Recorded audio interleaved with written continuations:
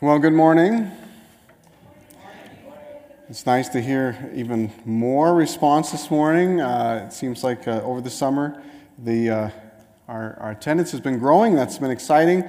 All of you who are here live, just really exciting to see your faces.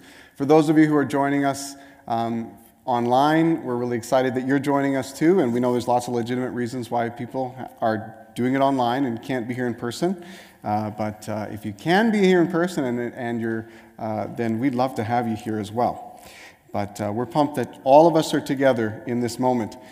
I have the privilege of doing the second last message in a series that we've been doing all summer from the books of 1st and 2nd Peter. And today I'm going to talk about a very interesting topic. And I'm going to just get right into it. Peter starts chapter 2 starts with a verse from Peter with some bad news in it. In fact, there's lots of bad news in this chapter, but we'll go through it together. So chapter 2 of 2 Peter starts with bad news in the very first verse. Let me read you the verse.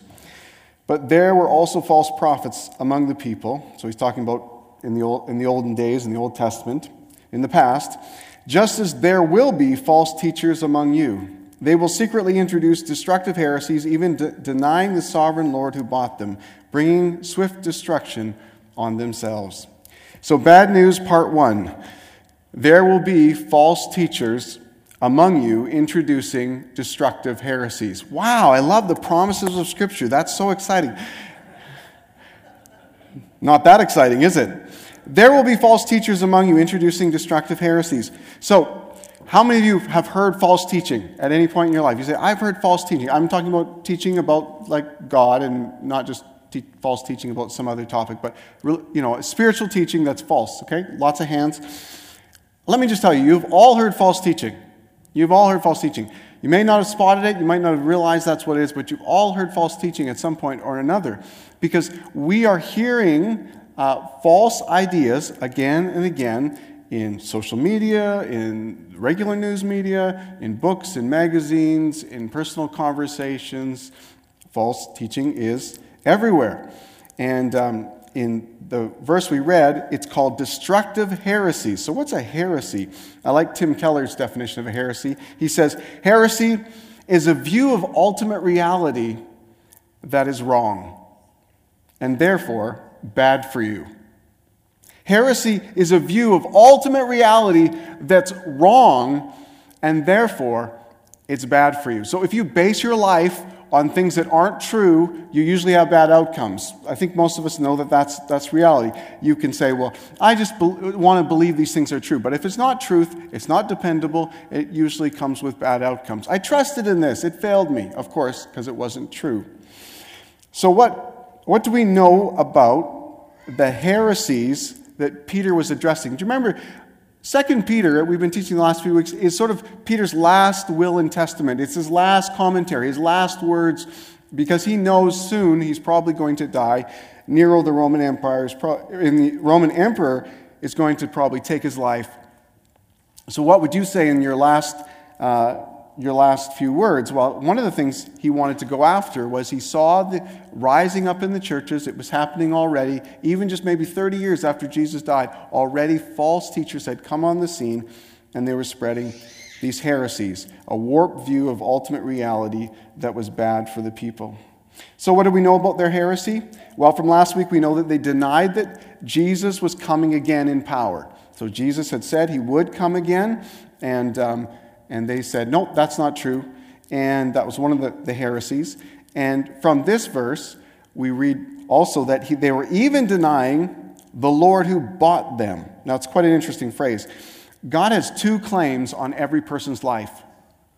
God has two claims on every person's life. First, he made you. He created you. He designed you. And it was delighted with your design. By the way, if you don't like it, if you look in the mirror and you say, I wish I'd looked a little different, God's delighted with your design. And this is just temporary. Really, this life is a breath. It'll be over soon. You'll have a glorified body like Jesus. That's something to look forward to. I'm looking forward to it. I don't know about you. But they denied the Lord who bought them.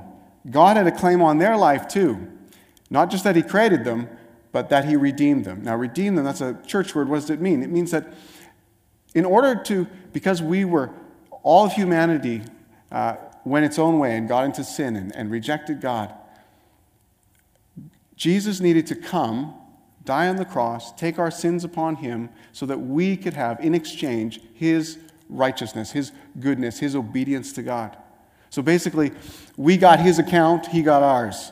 He was punished for something he never did, and we received the benefit for something we never deserved. And we have the opportunity to be in relationship with God. That's incredible. It's incredible. But they said they deny the one who bought them. He used his blood to buy them, to pay for their sin. And then they've denied him. So they've denied many things about him. In fact, this is what heresy often is. Heresy is often denying key, important things about Jesus, about how God has put together a rescue plan for us to come into relationship with God. Those are the core of our faith. In fact, that's one of the key features of false teaching, is it denies the core of our faith. It denies the essential truths that that people need to know to build their lives on something solid, to build their lives on the truth. So false teaching denies the core of our faith. Now, here at Hillcrest Church, we have a statement of faith. Most churches do. They have a statement of faith. You can find it on the website or different places, and it'll outline different things that we think are essentials. We say, this is essential, this is essential, this is essential, different things. And we spell them out. If you took the Hillcrest membership class, we'd give you a copy of that statement of faith. And then we have a statement about the statement, which is pretty interesting. And this is the statement in its essence. It says, in the essentials, so some things are essential. In the essentials, we have unity. That's what we want to do. We want the things that are absolutely at the core of our faith, Jesus, salvation, we're sinners, we need a Savior, all those things. We need to have unity in that. I mean, if a church is going to go forward, if it's going to bring a message to the world around it, you need to have the same, sort of singing from the same song sheet, so to say. You need that. But then the statement goes on. It says, in essentials, we have unity, but in non-essentials, we have liberty. So there might be some things that are sort of on the fringes. They're not the core, but they're sort of like, hey, I think this verse means this. Oh, I think it means this. In those things, we have liberty. We say, okay, well, as long as it's not really at the core of the faith, as long as it's not denying that Jesus is the Son of God, that he's come to save us, denying who God is and what he's done, if it's over here and it's sort of like, well, different interpretations, we have liberty in that. So we have a wonderfully diverse church, and lots of people believe different things about some of the non-essentials. And that's really cool. Like we say, okay, you see that way, I see it that way. You know what? We might even be very passionate about how we see it, but it's not a deal breaker. It's not a deal breaker. We can still partner together in the essentials, because the essentials are what we're about, the core of our faith. And then the last part of the statement says, in everything, no matter what people believe, even if people believe things that is false teaching or is an error or just not right at all, we still show charity to them as individuals. Right? It doesn't mean we embrace that that's true, but we just still love them, and we're meant to show charity to everybody. So if that hopefully is something helpful for us. So in the essentials, we have unity. In non-essentials, we have liberty. And in everything, we show charity. So there's room in the family of God for disagreement about less essential matters. And I think we should be pretty careful about calling other people a heretic. That's what you would call them if they had heresies. Heresies, heretic. You probably shouldn't throw that word around. Maybe that word you never heard before. You never even thought of throwing it around till now. But I don't think we should throw that out on social media too quickly, and I don't think we should be jumping the gun to label people that way as a false teacher or anything. But when it comes to Jesus and God's reconciliation plan for mankind, it's essential that we understand that correctly. Jesus is God. He's our Savior, died for our sins, rose again. We are sinners and need saving, and we can be saved by trusting what Jesus did for us on the cross. We acknowledge that it's necessary. I needed it. I'm a sinner. I needed his forgiveness and leadership in my life. And what he did was necessary for us, but it's also enough for us to be made right with God. And you know what, there's a prayer we often pray here, and I'm just going to read it to you really quickly. But it's just a simple thing. It reminds us again and again. Dear Father, thank you that you love me and sent Jesus to die on the cross for my sin. I put my trust in Jesus as my Lord and Savior. Now help me live a life that honors you by the power of the Holy Spirit. We often pray that prayer together at the church. It's a prayer, for some people, it's the first step of faith for them to pray that prayer. And for many of us, it's just something we remind ourselves of the truth at the core of our faith. False teaching denies the core of our faith, but it's also teaching that leads to immorality. Another way you can spot false teaching is it leads to immorality. If your ultimate reality is wrong, it will lead you to outcomes for you and for others that are bad, right? But immoral outcomes.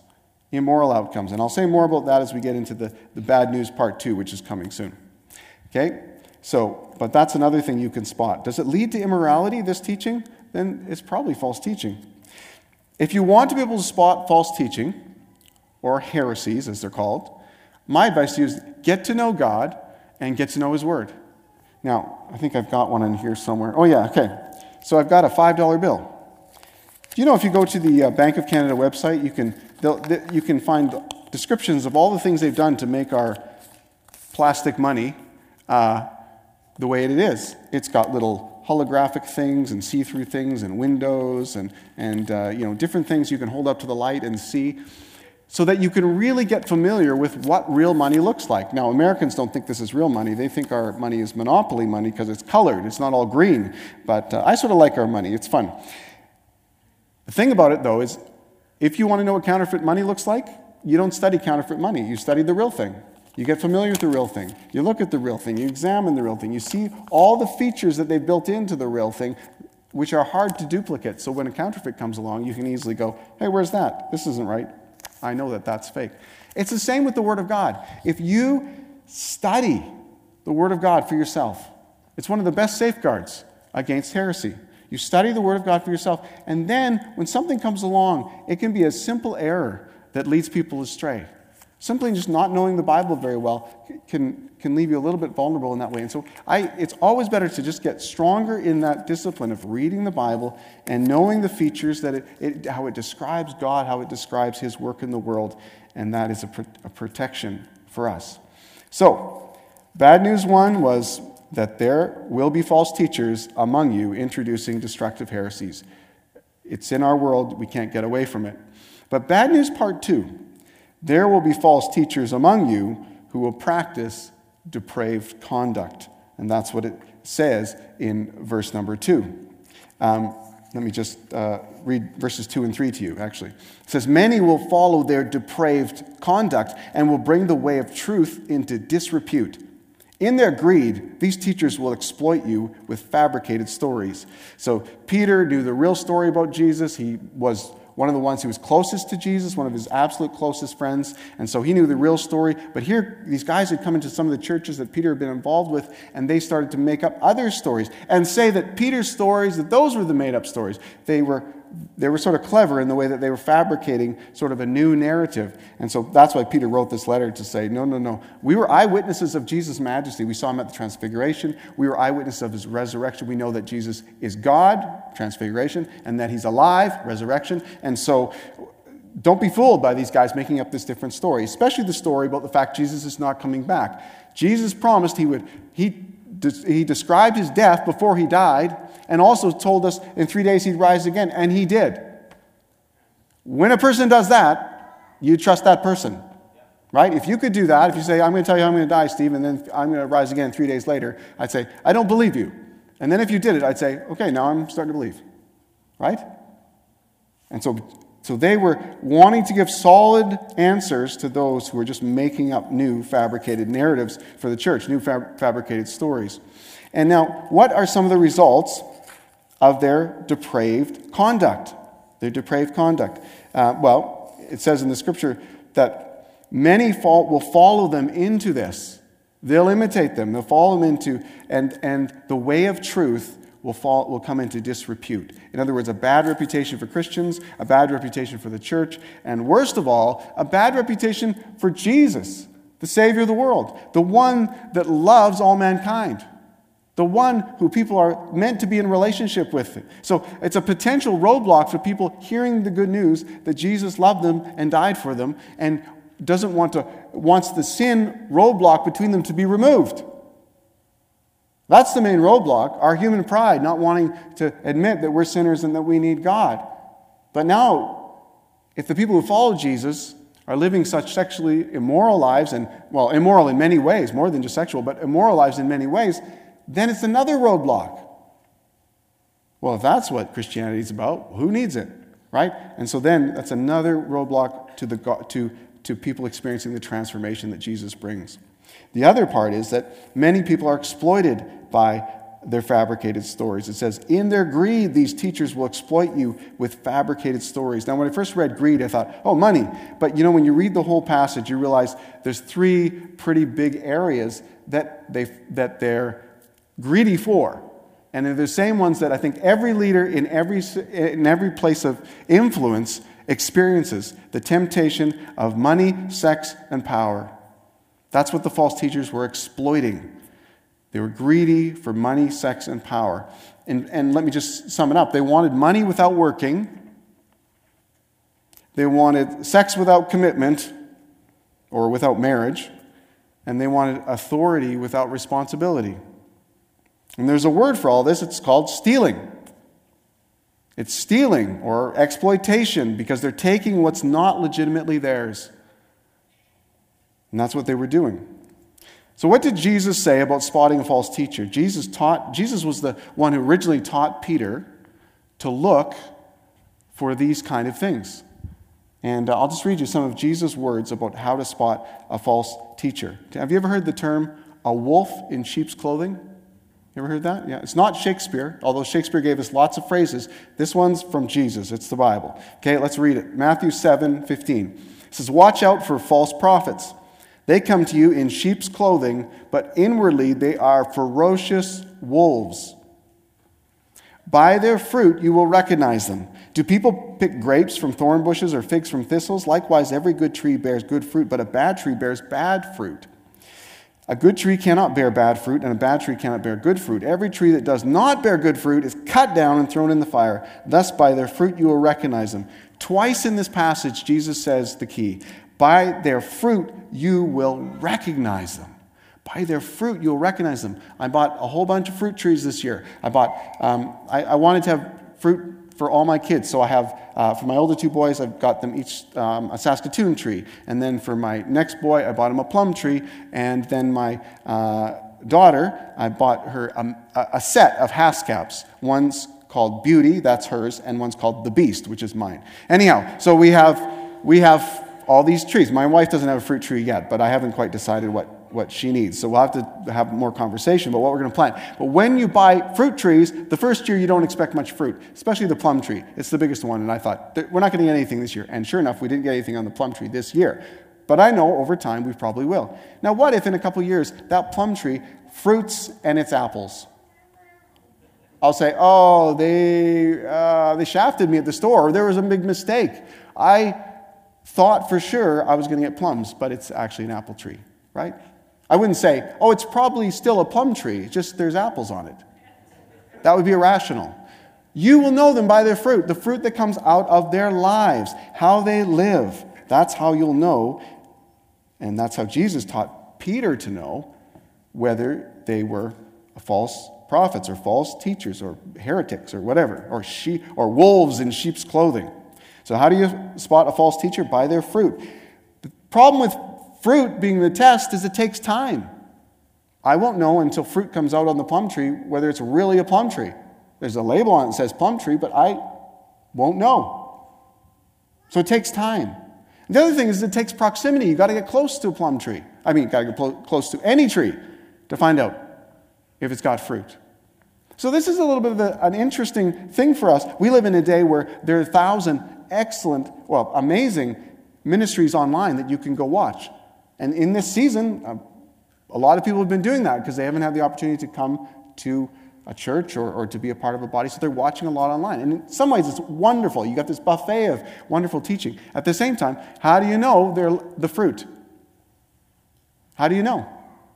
So I'd recommend to anyone, especially if you're watching me online and you're still trying to figure out whether you're going to go to church someday or not, go to a church that where you can get to know the leadership a bit. That's what my recommendation would be. Go to a church where you can get to know the leadership a bit, so you can inspect the fruit a bit, right? I can't inspect the fruit of somebody who's making a streaming podcast from 1,000 miles away. I don't have a relationship with them. It might still be good what they're doing. It might be good what they're teaching. But you know what? I think everybody should be a part of a local church. It doesn't have to be Hillcrest, but a local church that teaches the Bible and where you have an opportunity to get to know the leadership a little bit. And so you can inspect the fruit. That's one of the ways to help yourself from being deceived or prevent being deceived by false teachers. So, this church is going to go through a bit of we're going through a transformational journey this year. Last year we took our church through what was called the story. It was 30 weeks where we just walked our way through the Bible front to back. We didn't read the entire Bible, but we read enough of it so that people get the gist of the chronological story of the Bible. And of course, it's one big story. It's not a whole bunch. It's one big overarching story of what God is doing to rescue people from sin and bring them into relationship with himself. It was great to go through on that journey. This is really phase 2, what we're going to do this year. So last year it was like, to know the story of the Bible is great. And I think it's really important. But then, how do you live the story of the Bible? How do you live the story of the Bible? Because you can go to the Bible chronologically, and that's one way to do it, and it's an excellent way to do it. Another way to go through the Bible is systematically. And systematically means you're going to look for the main things that it teaches. The main things that it teaches. That's what we're going to do this year. We're going to go on a journey together. It's called Believe. Basically, we're going to study the 10 sort of foundational beliefs. I mean, there's lots in the Bible, but there's 10 really foundational beliefs in the Bible that sort of form a bedrock of belief for Christians. This is what Christians believe. And then we're going to look on top of that. There's another layer, and that's out of what you believe, what do you do? Right? Because it's not just something that's just in your head and it never affects your life. What do we do? And then we're going to take it to the next level, because out of what you believe and out of what you do, who are you becoming? Who are you becoming? So we're going to go on this journey together this next year. And I didn't know that what I'm going to read this morning would line up so well with it. But here we're seeing the opposite. We're seeing people who believe something, do something, and become something, and it's not pretty. So let's find these false teachers. What do they believe? Well, we find out that they have no fear of God's judgment, that they despise authority. Let me read you verse 10. It says, "This is especially true of those who follow the corrupt desires of the flesh and despise authority. Bold and arrogant, they're not afraid to heap abuse on celestial beings." So, a few things that comes out in these passages is that they despise authority. They're not willing to be under authority. And you know, that's a big one, because Jesus, there's a great story about Jesus where a military guy, I think it was a centurion, comes to Jesus and he says, my child is sick, will you come to my house? Wait, my child is sick, that's it. And Jesus says, I'll come to your house. And then he says, no, you don't need to come to my house. I too am a man under authority. What was he saying? As a military man, there's people over me, I submit to their authority, and because of that, I have authority. Centurion, he was over 100 men. I have authority because I'm under authority. No, Jesus, I understand. You don't need to come to my house. Just say the word, and he'll be healed. I recognize Jesus. He recognized the spiritual dynamic, that Jesus was under the authority of his Father. Jesus said again and again, I only do what my Father is doing. So Jesus was under the authority of his Father, and then Jesus was walking in great authority because of that. If you want to have authority in your life, you need to do two things. One, you need to take the responsibility that comes with that authority, right? Responsibility and authority, they go hand in hand. Little bit of responsibility, little bit of authority. A lot of responsibility, a lot more authority, right? That's just how it works. But then you need to be under authority. You need to be under authority if you want to walk in authority. Steve Atkins, I have no authority in this church in myself. None. Not one iota. But I submit myself and get under authority of the elders of the church. That's who I'm responsible to. And then they delegate authority to me to walk in. And that happens with me. I have a team that is incredible, amazing team, and I delegate authority to them because they're under authority, and they delegate authority to others. And throughout our whole organization, that's how it works. So if you want to be in authority, get under authority. Because you don't have how much authority do you have just on your own? You have You want to be under the authority. So they didn't want to be under human authority. They despised authority. And it seems like they didn't fear God at all. They heaped abuse on celestial beings. So it seems to me like there's no fear of God in their life. I've seen this on display in leaders' lives. I don't have enough time to tell you my stories. But I've seen that where I've seen leaders who don't have any regard or respect or fear, a healthy respect for who God is, that He's coming again, and He's going to judge the world. I've seen that in leaders, and it's a scary thing, and it leads to terrible things. So this is where they're at. No fear of God's judgment. They despise authority. So there's no restraint in their life. There's no accountability in their life. And that was what they believed, but what did it lead them to do? Well, in verses 13 and 14, it says, they'll be paid back with harm for the harm they've done. Their idea of pleasure is to carouse in broad daylight. I'm not sure what carousing all means in that, but it's probably not good. They are blots and blemishes, reveling in their pleasures while they feast with you. Now, Peter is just really getting heated with his language here. So it's really, he's obviously does not like the deceitfulness that's happening. He says, with eyes full of adultery... Eyes full of adultery, what a phrase. They never stop sinning. They seduce the unstable. They are experts in greed and a cursed brood. Ooh. That's what they do. Carousing, reveling, eyes full of adultery, experts in greed, seducing the unstable. Wow, that's quite a list. And then what do they become? What do they become? Verse 12 says, these people blaspheme in matters they do not understand. They're like unreasoning animals, creatures of instinct, born only to be caught and destroyed. And like animals, they too will perish. So, I'll keep reading. Verse 17, these people are springs without water and mists driven by a storm. Blackest darkness is reserved for them. For they mouth empty, boastful words, and by appealing to the lustful desires of the flesh, they entice people who are just escaping from those who live in error. They promise them freedom while they themselves are slaves of depravity. For people are slaves to whatever has mastered them. So I want to put a few things together. Creatures of instinct. What does it mean to be a creature of instinct?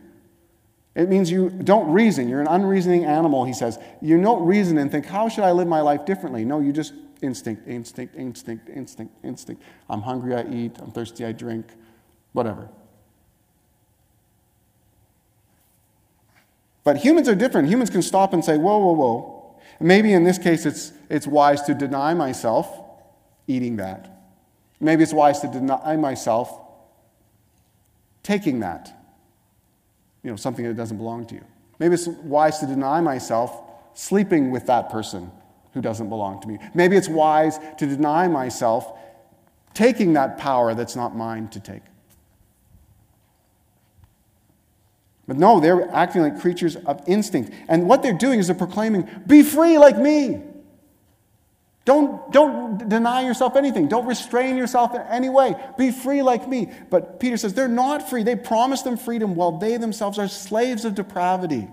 When you refuse to deny yourself anything, you become a slave to your own impulses. You become a slave. You can't even, it becomes an addictive cycle, really. So many people and I find it very interesting, a lot of people who start down the roads with addictive substances, the beginning of it is freedom. I'm free to do this. This should be legal. This is good for me. Who says it's wrong? But then you meet them 10 years later and you go, you're not free. You're enslaved. You can't quit. You need this. There's a law of diminishing returns. The high you used to get, you don't get anymore. Now you just need it to get back to close to zero. You've become a slave. But you started out proclaiming freedom, and that's exactly what's happening. They're saying, follow me, live like me, live in all this freedom, and they have become enslaved. Contrast with the pattern that we're pursuing this fall, with the Believe journey that we're going on as a church. We want people to think like Jesus. We want people to act like Jesus, because we want people to become like Jesus. That's what I want for my life. I want to become more like Jesus, and I would want everyone to experience a journey where they see a transformation in their character and in what they do, so that they can become more like Jesus, which is God's design for us. So I'd encourage you after the service today, Take a book from the book table there. The books are one free per family. If you want more than one, I think you can leave a donation or something. I'm not sure if there's a donation thing there, but one free per family. And it's the book that we'll be reading through Scripture with together, and then we'll have time together as a church to teach on it. And then I would encourage you to get into a life group, or maybe you're already in a cohort group, or a family bubble, or maybe you do watch parties together, whatever it is, but to come together with other people to discuss the kind of things that we're talking about and see a transformation in your own life to become more like Jesus. All right, lots of bad news. Let's end with the good news. There are three things I think that stand against false teachers. Three things that stand against false teachers. I already said reading the Word was a really important part, studying the Word. I think personal accountability is important. And you can do this morning. You don't need anyone else to help you with this. You can do this morning. 1 Timothy 4:16 says, "Watch your life and doctrine closely. Persevere in them, because if you do, you'll save both yourselves and your hearers." Watch your life, what you do, your conduct, and your doctrine, what you believe. What you do and what you believe. Watch it. That's what we're going to do this year. We're going to evaluate what we believe, what we do, because that's shaping who we're becoming. And if you do that, it'll be good for you, but it'll be also good for the people you influence and interact with.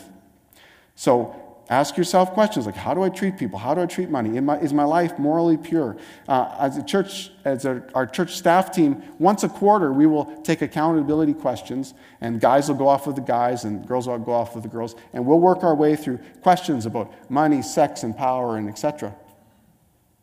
Asking ourselves pointed questions, because we want to make sure that we're watching our life and doctrine closely and not getting into a false way of living or a false way of teaching. So let me just walk through some of those three sticky areas. Money, there's nothing wrong with money, but the love of money is the root of all evil. Not money, but the love of money, when you make it your ultimate goal. Godliness, the Bible says that godliness is a means, godliness with contentment. So if you have pursuing God as your main thing, and the contentment that can bring to your life, that's great gain. That's a wonderful place to be in life. You say, I don't have a lot of money, but I've got God, and this life will be over soon, and I've got contentment about where I'm at. You're sitting good. Other people think, man, if I could just get more money, I'd be sitting good. And I realize we have needs and there's bills to pay, and that's a reality in our life and a worry. But the love of money will lead us into evil things. And godliness, and let me just touch on one really quickly here. One of the teachings that can go sideways on us is when we talk about prosperity. We talk about prospering as a person. If you pursue God, like if you took the teachings of God's Word, you pursue God, and you become more like Jesus, and you start showing the fruit of the Spirit in your life, which is love, joy, peace, patience, kindness, goodness, gentleness, self-control, all those things. You probably become the kind of person that people would want to hire. You'd be like a model employee, right? You're good to people, you work hard, you've got patience for difficult customers. Wow, you'd probably be the kind of person, you'd probably do well. You'd probably be the kind of person that people would come to if you ran a business. Right? So when you follow God, you're pursuing God, you might have a side benefit of prospering in some ways. In fact, I think that would be for most people who are transformed to become like Jesus, there's lots of people who want to hire Jesus to work in their company. Right? And give them great responsibility and give them great authority and walk in those things. And give them a bigger paycheck. So if you follow Jesus, you may prosper. But I think what happens is this gets tilted on its side when people say, well, can I get prosperity if I follow Jesus? Instead of making this your main pursuit and this happens, they make this their main pursuit and see if they can use God to get it done. It's close, but it's not right. It's not the truth. The reality is, God does bless us. I mean, everybody who has breath today, if you're breathing right now, that's God's breath you're breathing. You're lucky. You're blessed. God has breath. But lots of people who follow Jesus don't experience that everything goes hunky-dory in their life. Yes, they lose loved ones. Yes, their children die. Yes, they get sick. Yes, they face financial woes. Some starve. Hebrews 11 says some were sawn in two. I can't even imagine that. Others, can point to, wow, God's blessed me in so many material ways and real ways, and I just want to pass it on, and that's great. But the reality is, it's not a guarantee. It's not a guarantee. We do go through trials. We do go through suffering. So if you're a Christian and you go through some deep, painful suffering, that isn't a moment where you should go, whoa, God, I thought you promised me. Well, if this is how it's going to be, so this is the challenge for us. If this is how it's going to be, well, then why be a Christian? Because Jesus, I think we had the wrong expectations from the beginning. He said, come follow me. You might have to give up all sorts of things. You have to carry your cross. You have to deny yourself. Die to yourself daily. Those are all things Jesus told people to expect. So if we had those expectations going in and then a loved one dies or we get sick or financial calamity comes, we wouldn't say, oh, you promised different things, different outcomes. We'd say, oh, no, we expected to carry our cross. We expected to deny ourselves and to die to ourselves. And we know, as a result, we have God for all eternity. We have eternal life with Him. We have the goal of our life, and that is to be forever united with our Creator and our Redeemer. So, the love of money gets us off track. So a personal question I asked myself when I read this passage, I asked myself, so this is personal accountability, am I pursuing laziness and schemes to get money versus working hard with integrity and trusting the Lord and others and living with contentment? Where am I at?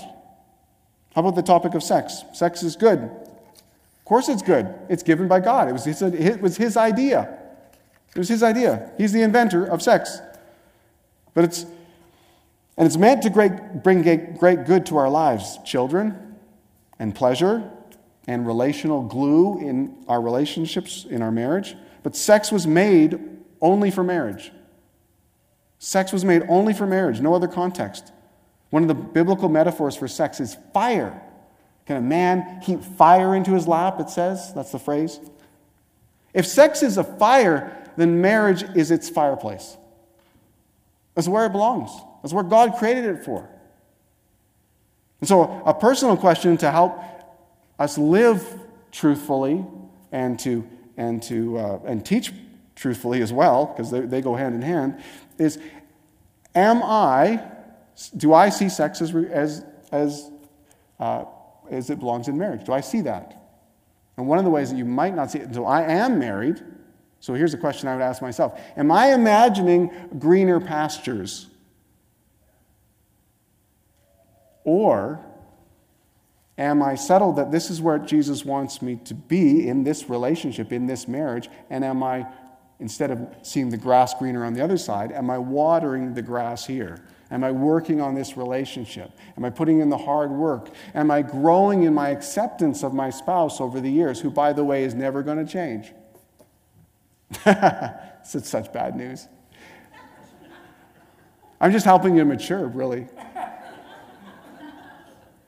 Half of what will turn the corner, if you're in a marriage crisis now, I tell this to couples all the time, half of what will turn the corner is hard work. You might not have done everything you could do. Ask me. If you think you've done everything you could possibly do, ask me. I'll tell you a few more things. Number 2, acceptance. Yeah, you get into grieving when you look at your spouse and you thought, I thought by now they would have changed. I had such high hopes for them. I saw them as such a great fixer-upper. They don't even want to change. Yeah, join the club. Once you realize that and you grieve that, you'll be sad for a while. And then you really look at them again and realize you were so lucky to marry them in the first place. They have goodwill towards you. They want it to be you and us two against the world. They want that. When you get there, your love will mature. Because you'll accept them in a whole new way. If you're in a funk in your marriage, talk to me. There's hope for you. Hope for your marriage. There's hope for your relationship. But not if you're looking outside. Not if you're saying, well, I just want sex. I just want it without commitment. Water your own lawn. Tend to your own relationship. You'll never regret the investment you make in your own marriage.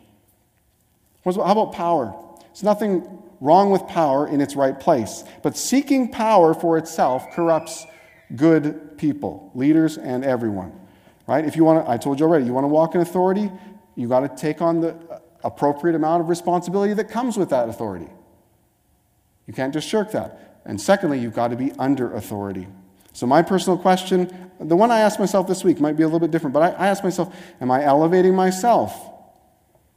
Am I trying to take power or that I shouldn't be taking or touching? Am I appropriately under authority?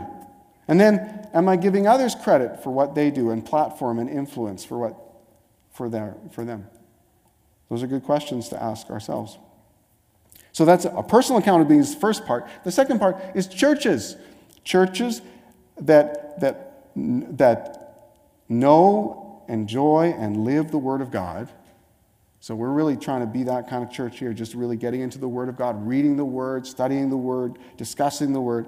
That'll help to keep us away from false teaching, but also that hold their leaders accountable. So I have an annual evaluation with the elder board that they sit me down and they walk me through my year and help me with good things. I told you our team does quarterly team accountability questions to walk through those things. Those are all good. Accountability is good. Let me say the third one, though. Ultimately, no human system of accountability is foolproof. I can fool myself. I can fool others. We can all do that. So what if false teachers get in charge and ruin a bunch of lives and they get away with it? Right in the middle of this chapter is the key verse, the key hope, the key promise. And it tells a story. There's a little bit about, here's Noah. He was in an ungodly scenario where false teaching was everywhere, lies were everywhere, and God rescued him. And here was Lot, and everyone around him was in sexual immorality and all sorts of evil living and bad ideas and all this stuff, and God rescued him. And they said, if this is so, then the Lord, this is verse 9, if this is so, then the Lord knows how to rescue the godly from trials and to hold the unrighteous for punishment on the day of judgment. So Peter was very pointed. He is coming again. Jesus is coming again. And there's nobody who will stand before him on that day and have got away with it. You know what? If you've been under really bad leadership at some point, you might have something in your drawer somewhere where you've kept a list of everything they did to you or did, period, and you're bitter about that experience. And let me just tell you, God knows everything that went on. God knows. God's keeping score. You don't have to. You can be set free from that. You don't have to live in bitterness because of that experience. You can let that go. You can shred that paper. If you're not holding on to it for some legal reason or something that you should hold on to it for, you can shred that paper. You don't have to let that consume you anymore. You can move past that. Because God knows how to rescue the godly from false teaching and false living. And that's our great hope. That's my great hope. God, if I get enamored with some sort of teaching that seems like it's, wonderful in some ways, but it's not true, will you rescue me? Would you rescue me? If I start to get off track and I start looking at other things as more precious than you are, and I'm trying to make them my treasure or make you a means to get that treasure, God, will you rescue me? Will you rescue us? Because he does. Look to him and let him guide you and guide you into being established in truth, true teaching and true living. And let him hold the unrighteous for punishment on the day of judgment. Would you stand with me this morning?